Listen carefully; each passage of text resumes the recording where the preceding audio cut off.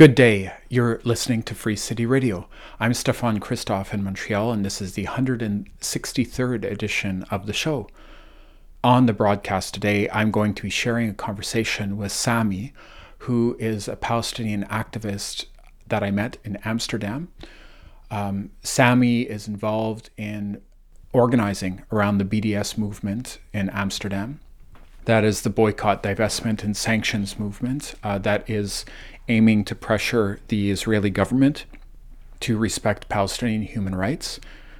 This is a global movement that is really inspired by the campaign against apartheid in South Africa that was pressuring the apartheid white supremacist government in South Africa through economic sanctions, and international solidarity was a big part of that process, economically isolating the South African apartheid state.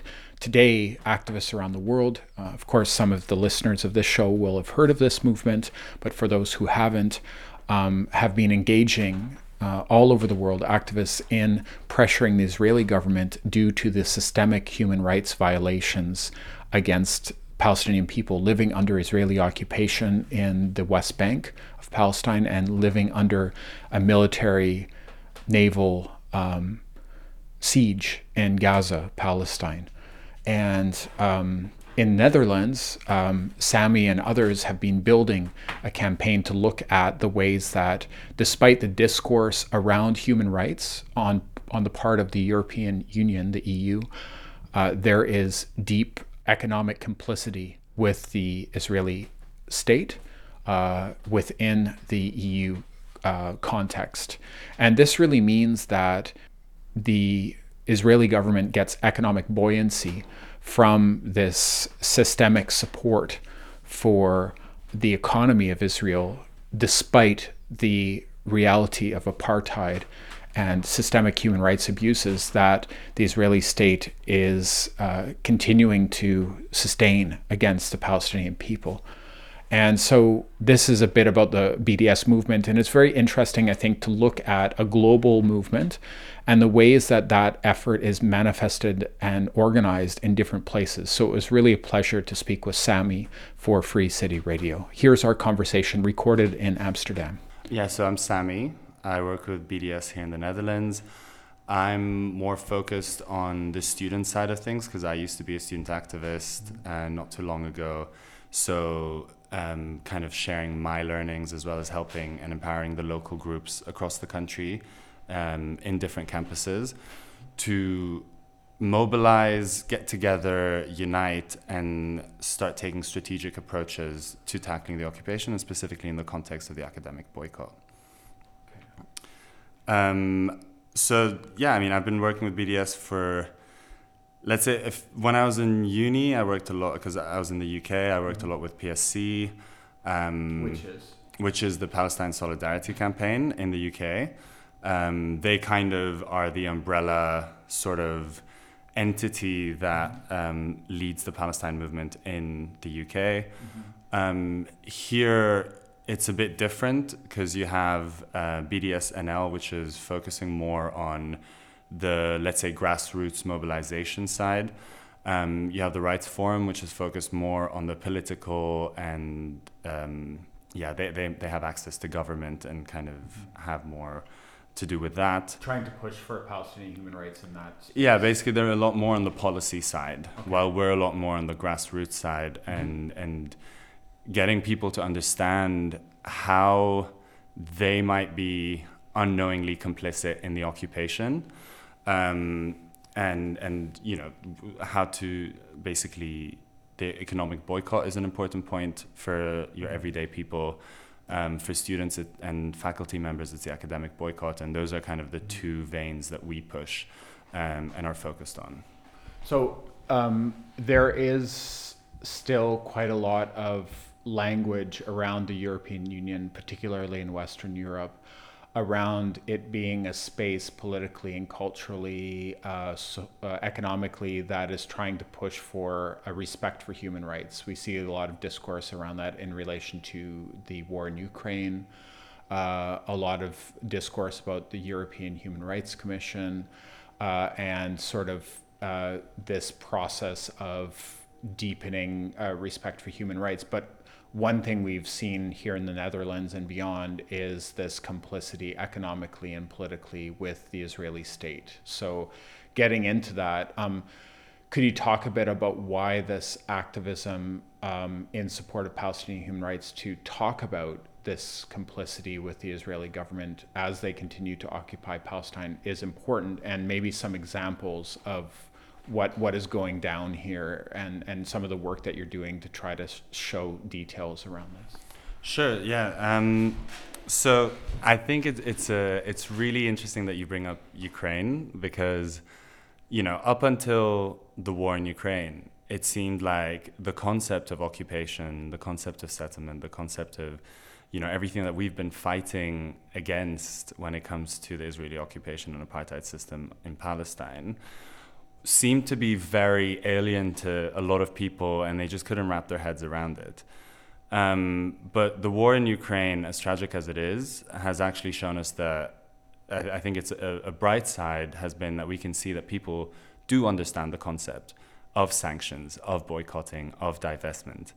And want to take action. And they want to take action. Mm-hmm. And so, with that in mind, it got us thinking, how can we start tackling it? And what it made you realize was that there's this, how basically people rushed into activism when it came to the Ukrainian context.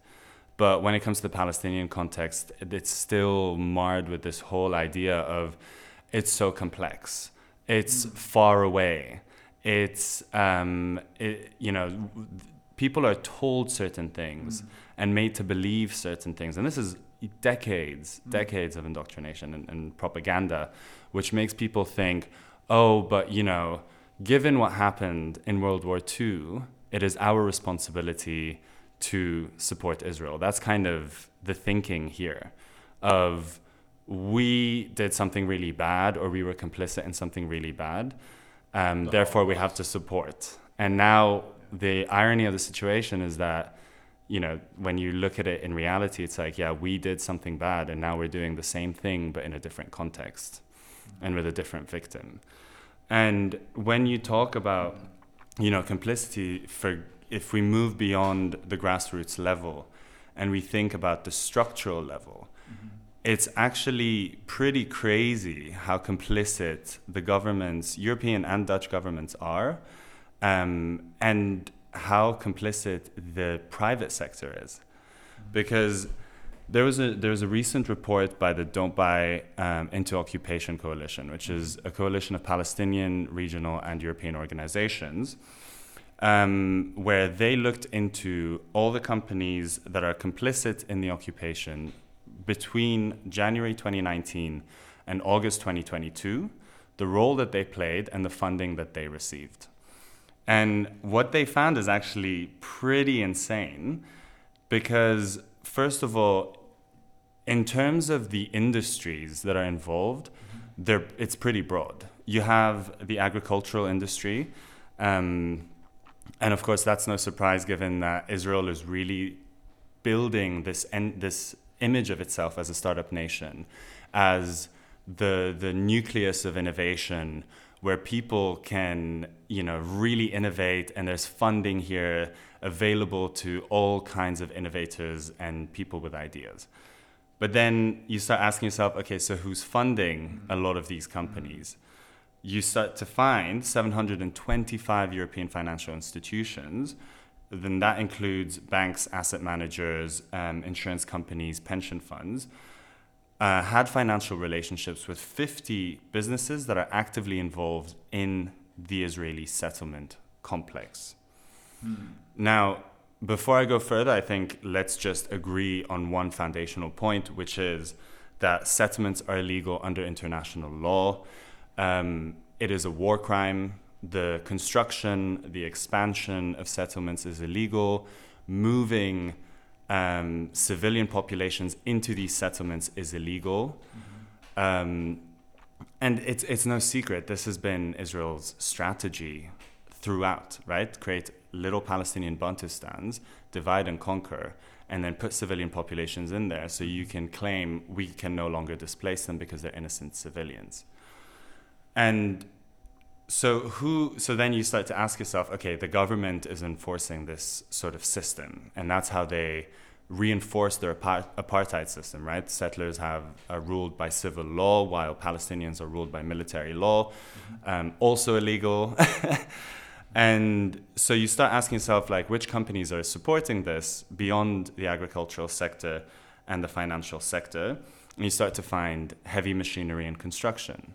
So think about any video that you've seen of settlements being built, Palestinians being displaced, forcibly displaced from their homes and lands destroyed. One of the biggest names that you always see in the background on the heavy machinery that's being used, like the bulldozers and tractors, is Caterpillar. When it comes to these settlements existing and having like thriving little economies, beyond government funding, there's platforms like Airbnb, Booking.com, Expedia, that are driving tourists to these locations, normalizing the existence of settlements, and they're not even warning anyone of what's happening there and where this money is going. They're always framed as within Israel. You have Siemens, a German company that's involved in the extraction of natural resources and building this whole network of extraction and exportation into Europe. And finally, when you think of the surveillance and identification equipment that they use to reinforce their apartheid system, HP, Google, Amazon, these are your biggest culprits. So it's pretty crazy then when you start looking at the level of funding that goes into this. Like some of the biggest financial institutions, or let's say the ones that fund the biggest backers and funders of these settlement projects, a few of them are banks or institutions that we all interact with on a daily basis, such as ING here in the Netherlands. In France, you have Crédit Agricole, BNP Paribas, Société Générale. In the UK, HSBC, Barclays. I'll bet you, like, if you opened anyone's wallet, you'll find at least one of these bank cards in their wallets. And when it comes to the types of things that they fund as well beyond just the companies and the projects, I mean, let me give you a concrete example. Heidelberg Materials, one that we might not interact with on a daily basis. It's a German cement company. They've acquired a bunch of Israeli companies which are involved in the extraction of the raw materials for the cement. So they're literally taking it from underneath Palestinians' feet and using that to build the settlements. So it's kind of like we extract the resources from right under your feet, kick you out, and build a settlement on top of your land. And we're talking about massive numbers in the billions. I think Heidelberg, between January of 2019 and August 2022, took out $2.9 billion just in loans from ING, Deutsche Bank, Standard Chartered, and BNP Paribas. A lot of specifics in there, and thank you, Sami, for outlining them.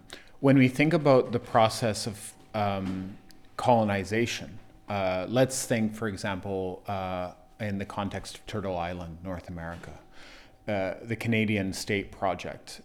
You saw the emergence of companies like the Hudson's Bay Company, for example, that were settlement outposts and were central to the colonization of indigenous lands in that context. The infrastructure, the financial infrastructure, the corporate infrastructure that today is part of colonization in Palestine, in a way, a lot of what you're describing is intense, but it's also an opportunity to sort of think and unpack the sort of infrastructure of injustice. So yeah, if you could share any reflections about like the way that this sort of decoding this infrastructure of colonial violence sort of can be both informational, but also sort of unpack the system that it is propelling forward colonization. Yeah, so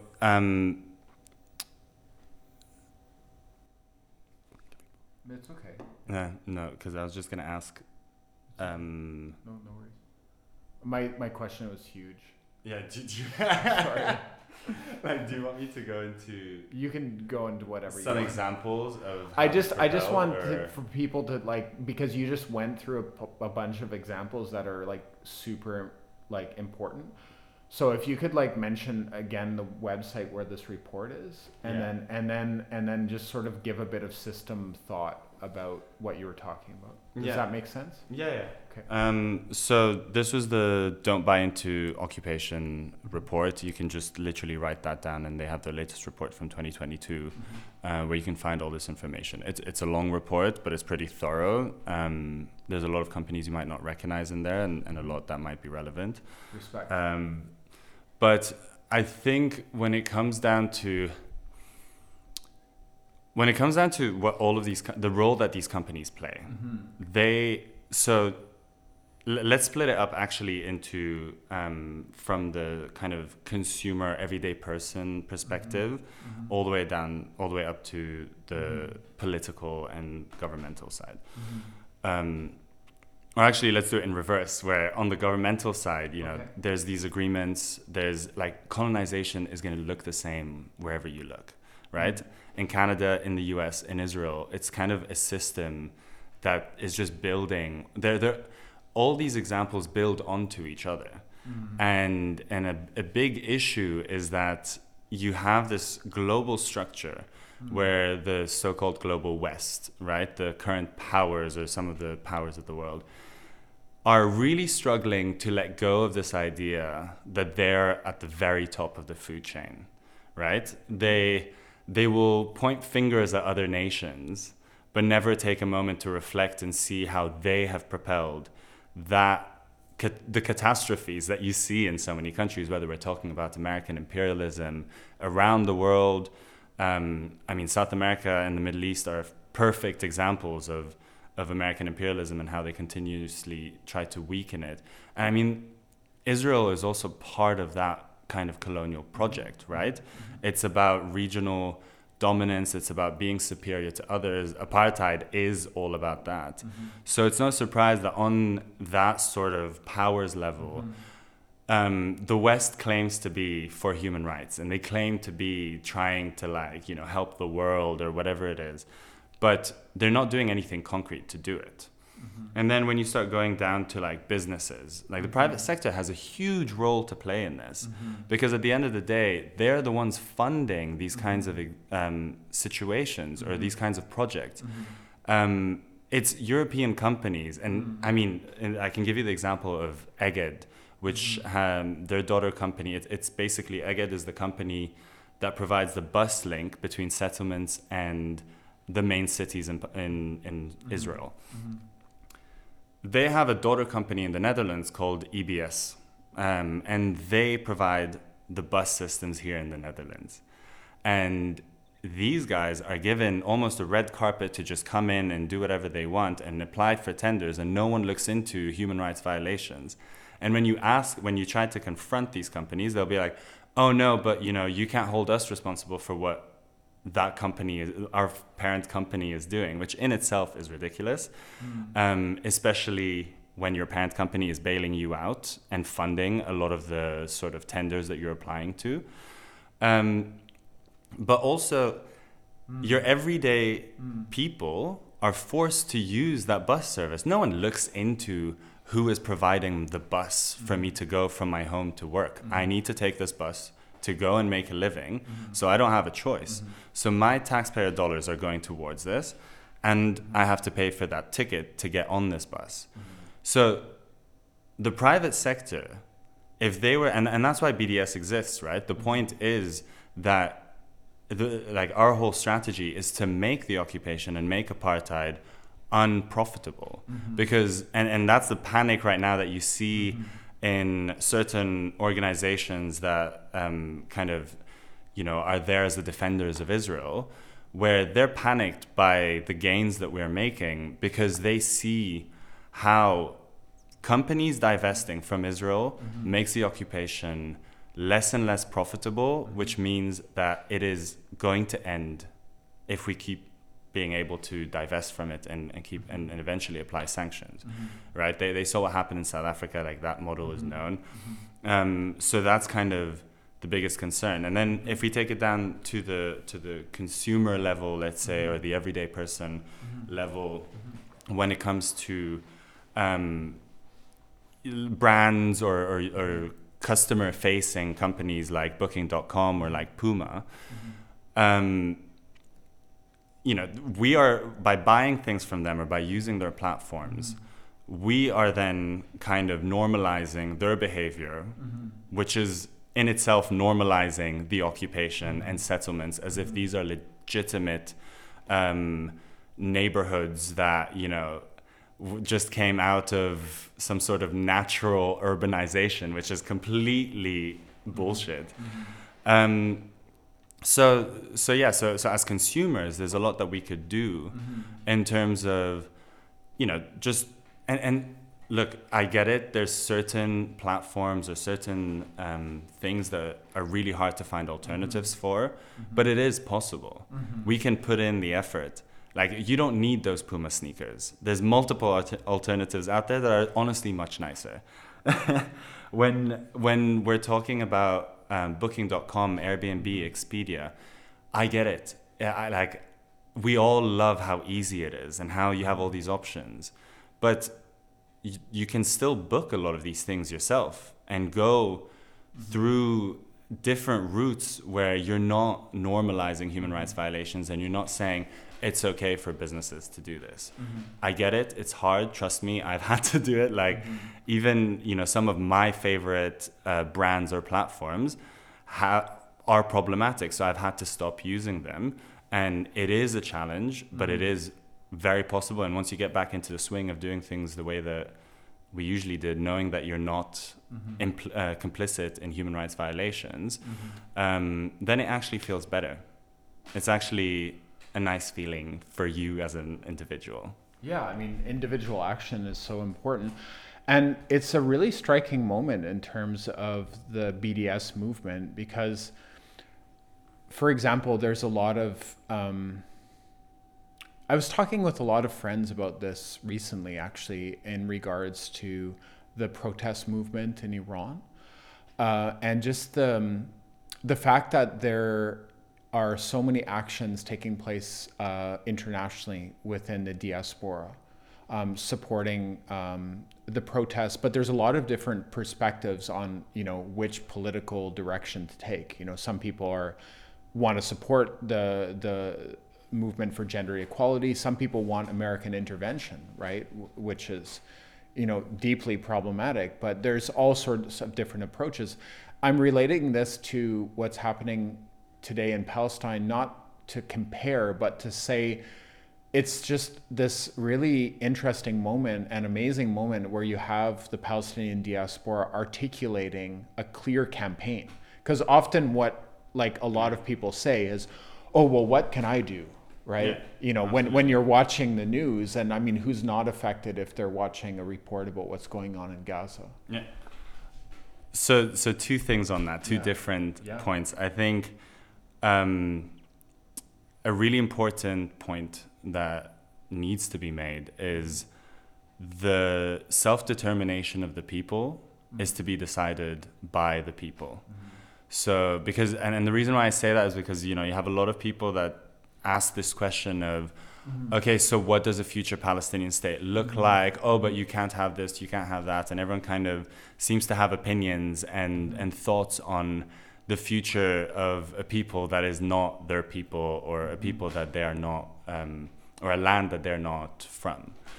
I think that's a very, very important point where it's like, amplify the voices of Palestinians, speak to Palestinians, let us tell our stories. We have over 70 years of history and oppression and that we can talk about and tell you that actually the things that you're realizing now has been the story of our lives for generations.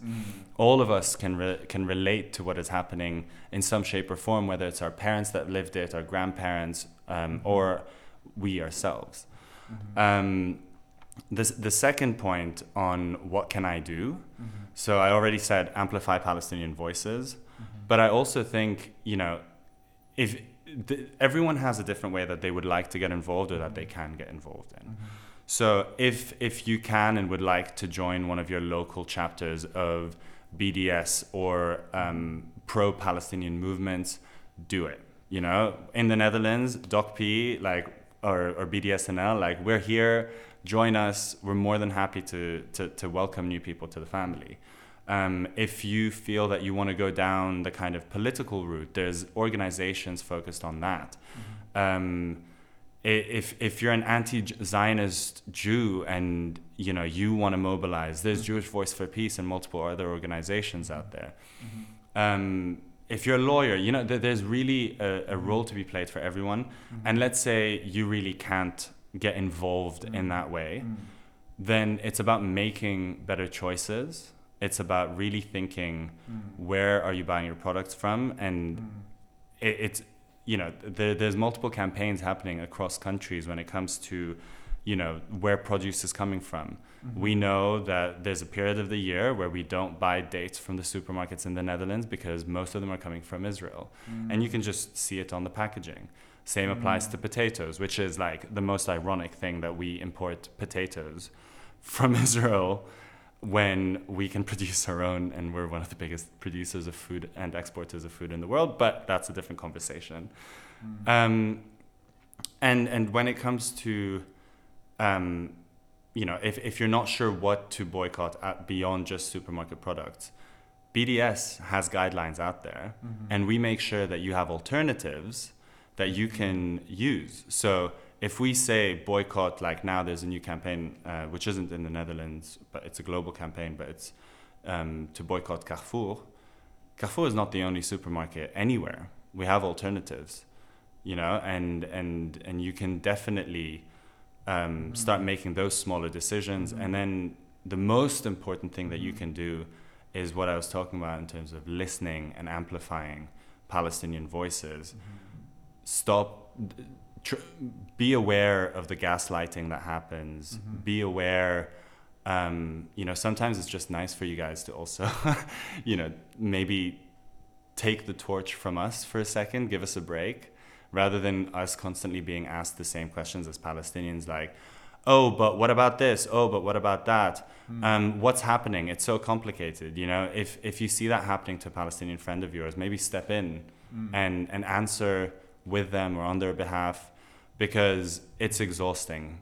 Every 2 years, we have a big flare-up where there's a massive offensive on Gaza, and we all have to start talking about it and start getting asked the same basic questions. And then when those aren't happening throughout the 2 years between those aggressions, we're still fighting for justice and we're still fighting for liberation. So yeah, I mean, there's just get involved and get educated and educate the people around you. That was a conversation with Sami, who is an organizer with the BDS movement in the Netherlands. Sami is a Palestinian activist who has been deeply involved in organizing to support the BDS movement in the Netherlands. And thank you so much, Sami, for taking the time to share your thoughts, reflections, and a bit about the organizing work that you do on Free City Radio. I'm Stefan Christophe in Montreal, Georgiage. We broadcast a weekly show across Canada on different stations, including here in Montreal on CKUT 90.3 FM on Wednesdays at 11 a.m., on CGLO 1690 AM, also in Georgiage, Montreal, on Tuesdays at 1, on CFUV 101.9 FM on Wednesdays at 9 a.m. in Victoria, British Columbia, on CFRC 101.9 FM in Kingston, Ontario at 11:30 on Wednesdays every week. And also on CKUW at 95.9 FM in Winnipeg on Tuesdays at 8 a.m. You can find our archives at soundcloud.com/freecityradio. Look us up on iTunes or Spotify, Free City Radio Podcast. I will go out with some music from the Amsterdam-based artist Zaya. Thanks for tuning in, and also thank you to Sarah, my friend in Amsterdam, for helping to arrange this interview. I'll talk to you next week.